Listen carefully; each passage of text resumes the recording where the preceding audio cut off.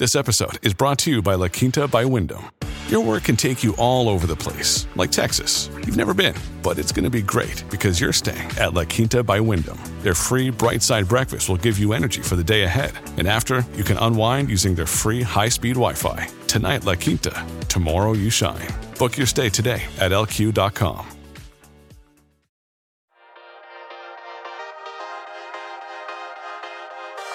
You're listening to Mortgage Lending Mastery. Get the knowledge you need to advance your mortgage practice quickly and efficiently from Jen Duplessis, America's Mortgage Mastery mentor with over 37 years of experience and over $1 billion in lifetime fundings. Jen has been mentoring loan officers and realtors for over 15 years and speaking on stages across the globe.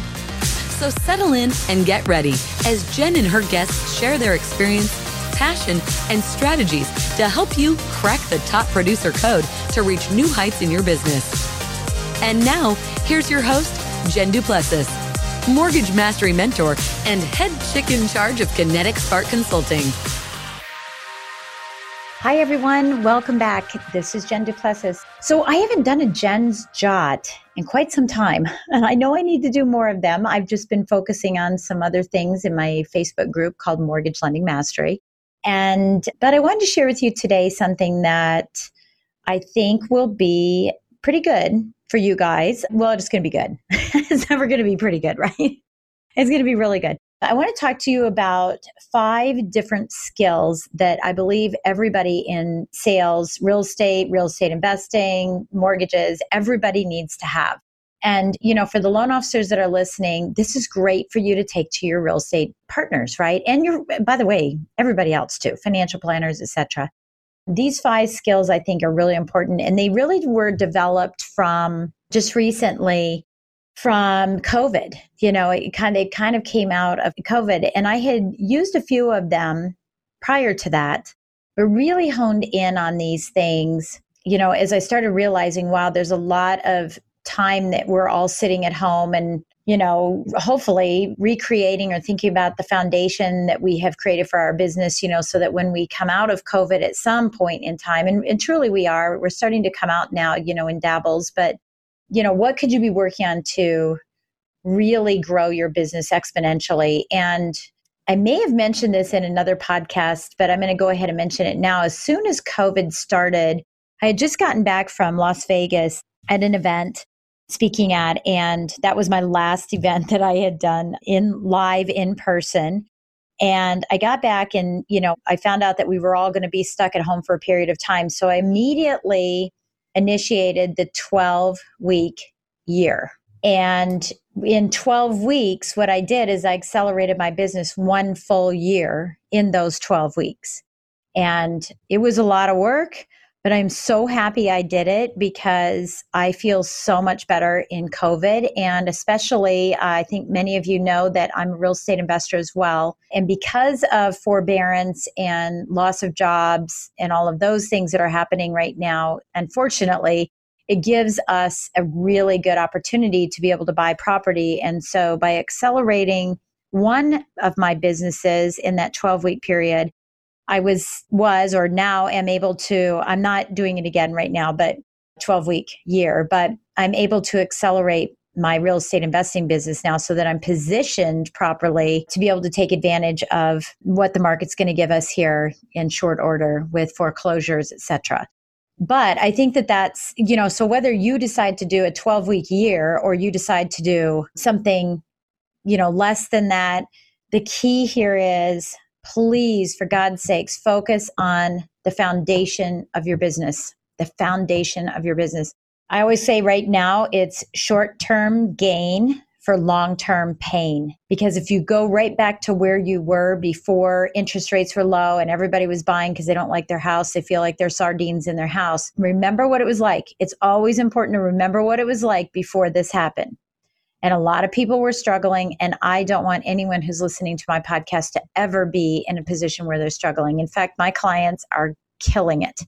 Everybody's doing well. There's no doubt about it. But there's a difference between doing well and killing it.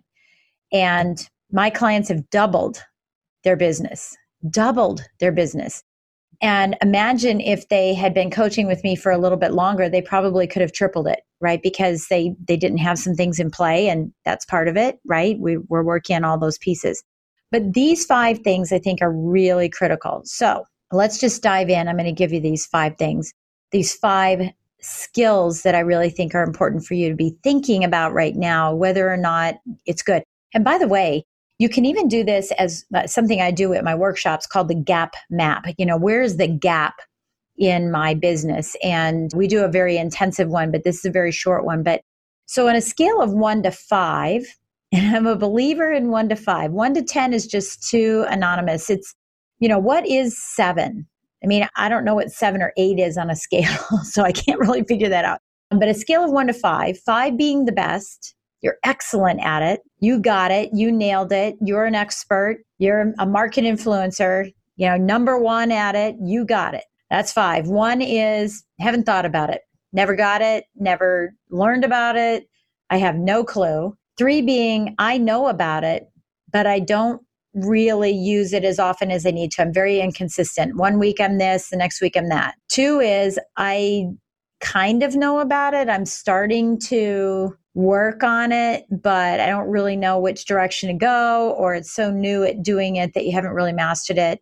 4 is I know I need to use it, but I just don't use it consistently. And when I do use it, I'm really good at it, but I don't use it consistently. So on a scale of 1 to 5, and I know it's bouncing all over the place there, but on a 1 to 5, these are the 5 skills. So I'm just going to tell you what they are. So if you're taking notes, go ahead and write them down. Sales skills, service skills, system skills, source skills, and style skills. So let's just break all these down. First of all, how are your sales skills? On a scale of 1 to 5. Now, if you're doing really well and you're not selling and you're just doing well because rates are low and you're getting all kinds of business, or you're a real estate agent and the house sells itself because there's not a lot of inventory, how are your sales skills truly? Have you had formal training? Have you ever used any real good, solid sales skills? Are you lacking in scripts? Do you have scripts? Do you believe in scripts? I'm not a believer in scripts. I'm a believer in some catchphrases, right? That I teach a class called Catch Me If You Can. It's a lot of little catchphrases. And in fact, I've done a podcast about it as well. But I think the best script is the truth. But have you worked on that? I mean, are you calling your clients right now? Your past clients, which I call alumni clients, because alumni always come back and bring a little money with them. They donate back into your business, right? But are you calling them, or are they calling you? And thank God they are. Because you don't know what to say. You don't want to sound salesy in a time of COVID. And I want to remind you that it's not a sales call, it's a service call.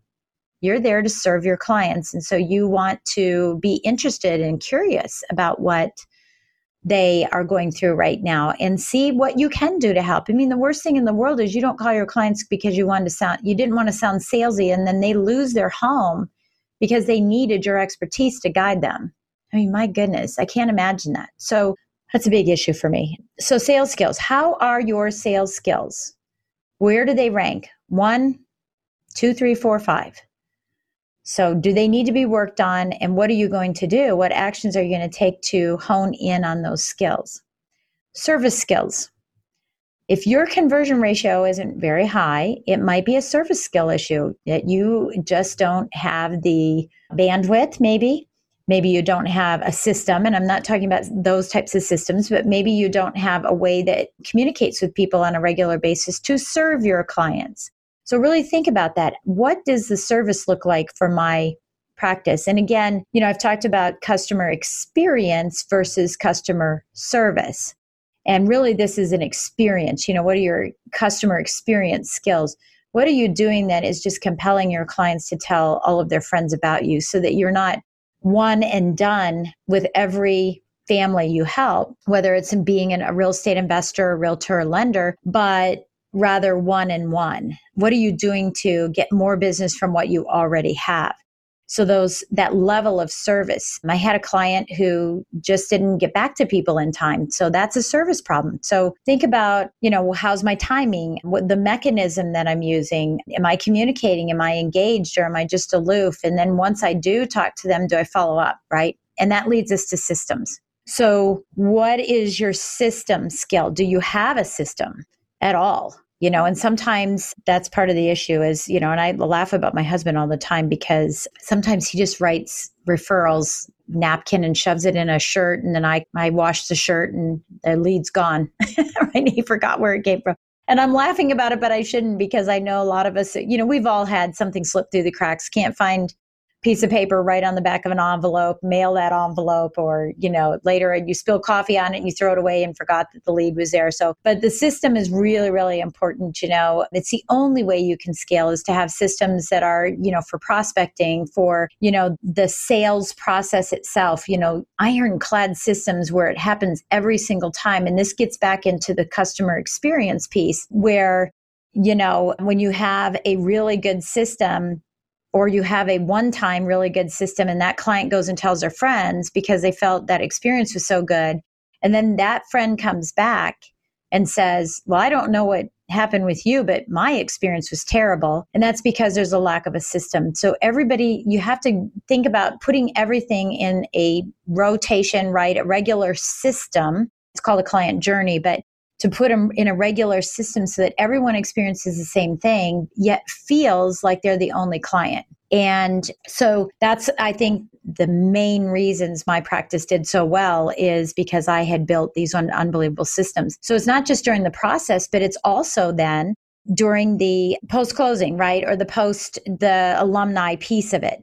It's also during that time as well where you have that nurturing, right? You're nurturing them to bring them back through that client journey. And I think a lot of people think that the client journey is linear, get a lead, close business, get a lead, close business. But it's actually a figure 8, right? An infinity sign where it's constantly moving, where you're bringing people in and nurturing them, and then they're coming back in again. And I think that's really, really critical for your business. So I would say, what's going on with that? What's your system look like? Do you have one? Is it consistent? This is the time to build it. So moving on to your source, I call it source skills, but moving on to your source, who are the sources that are giving you business? And especially right now, as we're in this, situation where we're probably working with people that we worked with before COVID. We're really not working with as many new people. Now, I hope you are. I hope that you're developing new relationships and looking at people and saying, who's been working? I always say this, who's complementing versus complicating my practice? So thinking about the people before COVID that you were just hanging with them, you were tolerating them.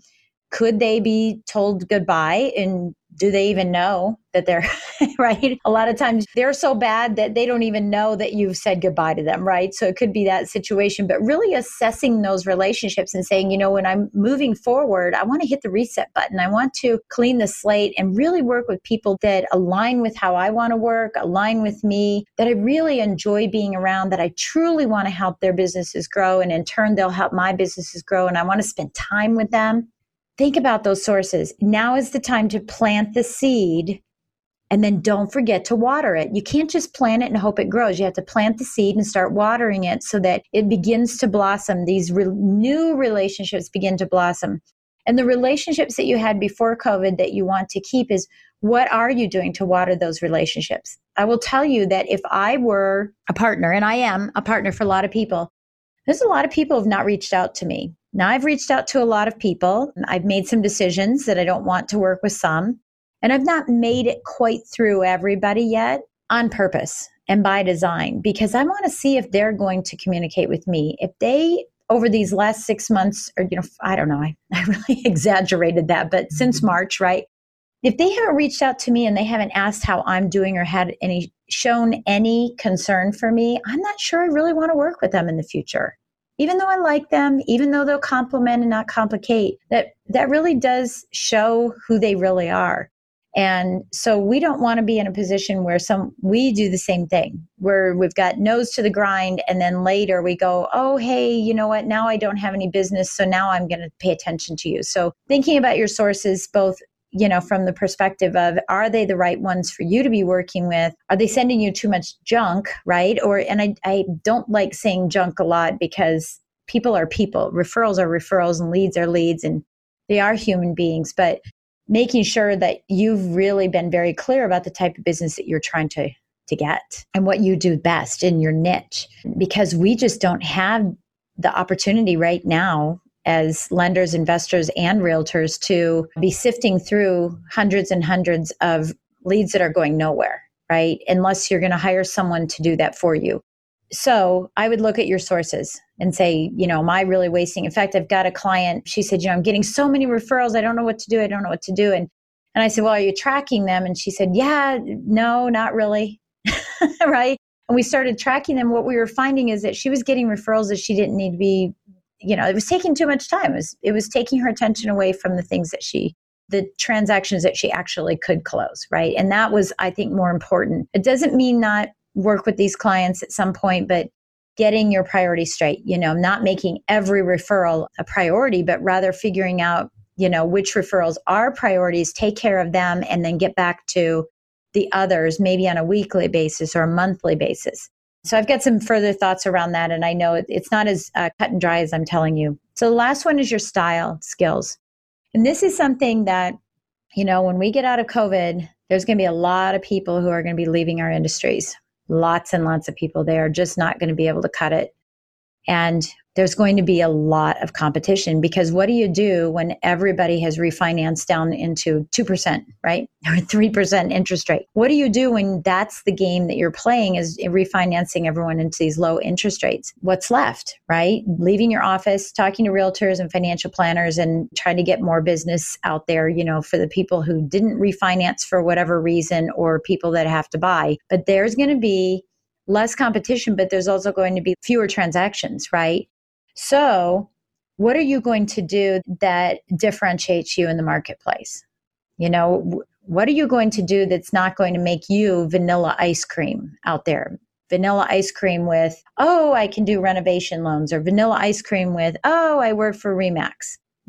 Those accessories or those toppings on there aren't going to be enough.